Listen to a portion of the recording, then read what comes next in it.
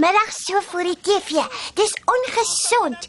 Kom ons gaan skop 'n bietjie die bal buite rond. Ag, Toekie, ek is darem maar so lui. Ag, kom ons gaan speel saam met Toekie, Poen. Ons kyk al vir lank televisie. Nou maar goed.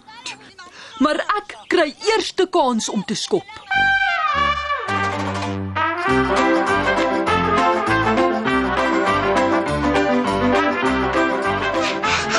Skop nou 'n bietjie vir my, ouens. Ek kan dit ook doen. Goed, ek sal wel vir jou volgende skop, Toekie. Maak jouself gereed. Moenie te hard skop nie, hoor, Poen. Ek het gesê nie te hard nie, Poen. Ekskuus, Benny, ek het 'n bietjie vergeet. Oh, my gomvinger. Kyk hoe skop Toekie die bal. Daar trek hy op in die lug en Binne in die swembad. Binne in die groen swembad, ja? O, my aarde. Wat het met die swembad gebeur? Dis dan grasgroen. Gras groen. Sien waar die bal geval het? Binne in die groen swembad. Baby, wat gaan aan met julle swembad? Hoe moet ek weet, Toekie? Kyk bietjie wat sê julle boek. Die boek sê dat swembaddens veral in die somer maklik groen word. Die groen word alge genoem en dis veral die reën wat die alge laat begin groei. 'n Mens moet dus in die somer meer aandag aan jou swembad gee. O, jene, nou onthou ek weer. My pa het vir my gevra om die swembad skoon te hou terwyl hy vir 'n paar dae weg is vir sy werk. Oh, het jy vergeet, Benny? Ja, Poen, en nou is die swembad grasgroen. Wat is dit wat jy moes doen? Ek moes elke aand 'n koppie kloor in die water gooi en die blare opskep met die net. Die blare kan ons darm gou opskep. Gee vir my die net. Nee, ek wil. Ag, jy is altyd te klein. Laat ek dit gou doen. Dink so lank aan 'n plan om die water weer blou te kry. Goed. Vat ek. Miskien moet ons blou kleersel ingooi. Poen, mens kry nie blou kleersel vir die swembad nie. Ja, en blou en groen maak wat nou weer. Ja, sy. Ek het nou elke liewe blaartjie uitgeskep. Ai, kyk, die swembad lyk sommer al klaar skoner. Ek weet darem nie, Benny. Ek dink nie ek sal in julle swembad wil swem nie. Ek het aan 'n plan gedink. Laat ons hoor. Goed. Ons sal in die eerste plek vir jou ma daarvan moet sê. Wat?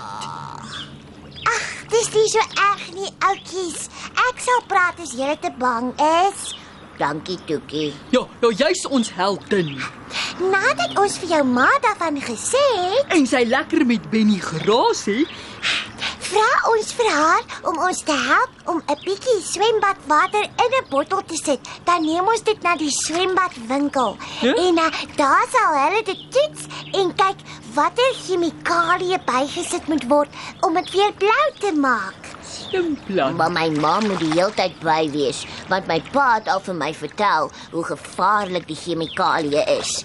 Dis giftig en kan jou baie siek maak as jy dit inasem of op jou laat spat. Nou, kom laat ons gaan.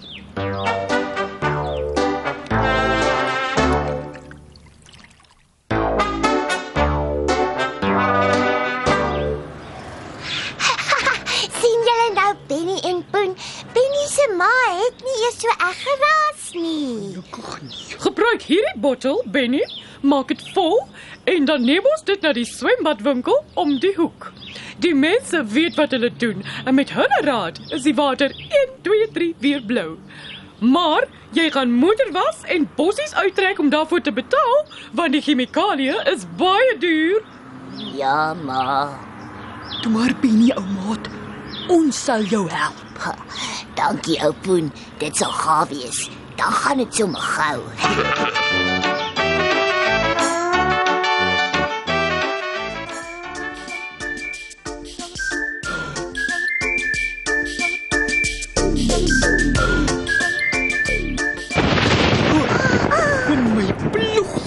Bewe my brug nou. Ag, jy hoef nie bang te wees nie.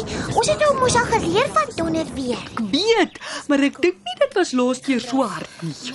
Ek dink ons moet die televisie afsit doen. Nee, ons kan nie. Die televisie se klank maak dat ek nie die donder weer so duidelik hoor nie. Maar ek dink nie die televisie kan aanwees as die weer so swaar is nie. Hoekom nie?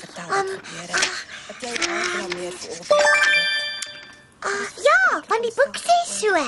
Sari het my al ook vertel dat hulle televisie afsit en by die muur uitprop as die weer so swaar is. Want 'n weerligstraal kan die antenne raakslaan en dan werk die televisie nie meer nie. Regtig? Ja, Dit sal 'n ramp wees as ons televisie nie meer werk nie. Kom ek sit hom sommer dadelik af. goed. Jy moet hom by die muur ook uitprop. En trek die antenne draad ook uit. So ja.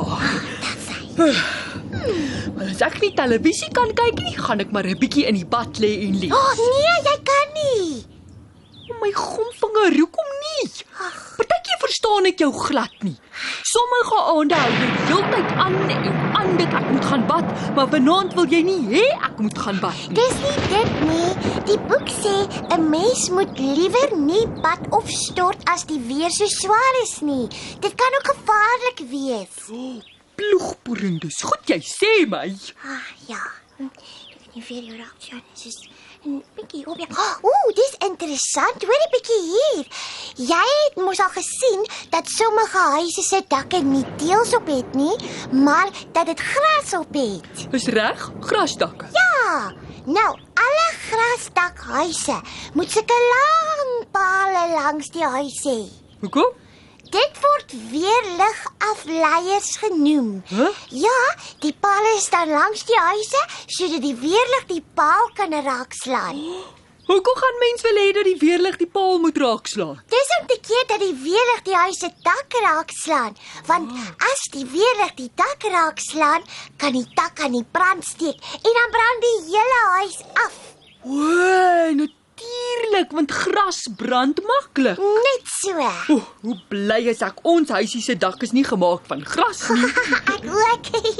Is jy lus vir tee? En 'n koekie?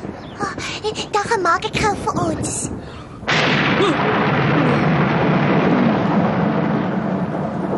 Blonkie, jy hoef nie bang te wees nie. Jy's mos 'n brawe blonkie. Ploegboering man. Ek wonder wie kan dit wees. Wag, laat ek antwoord. Moenie antwoord nie, Poen. Hæ? Maar die telefoon lui, Toekie, en as hy lui, dan moet ek antwoord. Nee, moenie. Maar hoekom nie? Dis baie gevaarlik om die telefoon op te tel as die weer swaar is, want die weerlig kan die telefoonpaal raakslaan. Mense is al dood omdat hulle op die foon gepraat het as die weer te swaar is. My gomvinger. Ja. Daar is daar maar baie goed wat 'n mens nie mag doen as die weer swaar is nie. Onthou net, dis nie te sê dat al die goed gaan gebeur nie, maar dis beter om versigtig te wees. Kan iets gebeur as ek in my bed lê? Nee. Goed so. Dan is dit waar ek sal wees as jy my soek. Binne in my bed.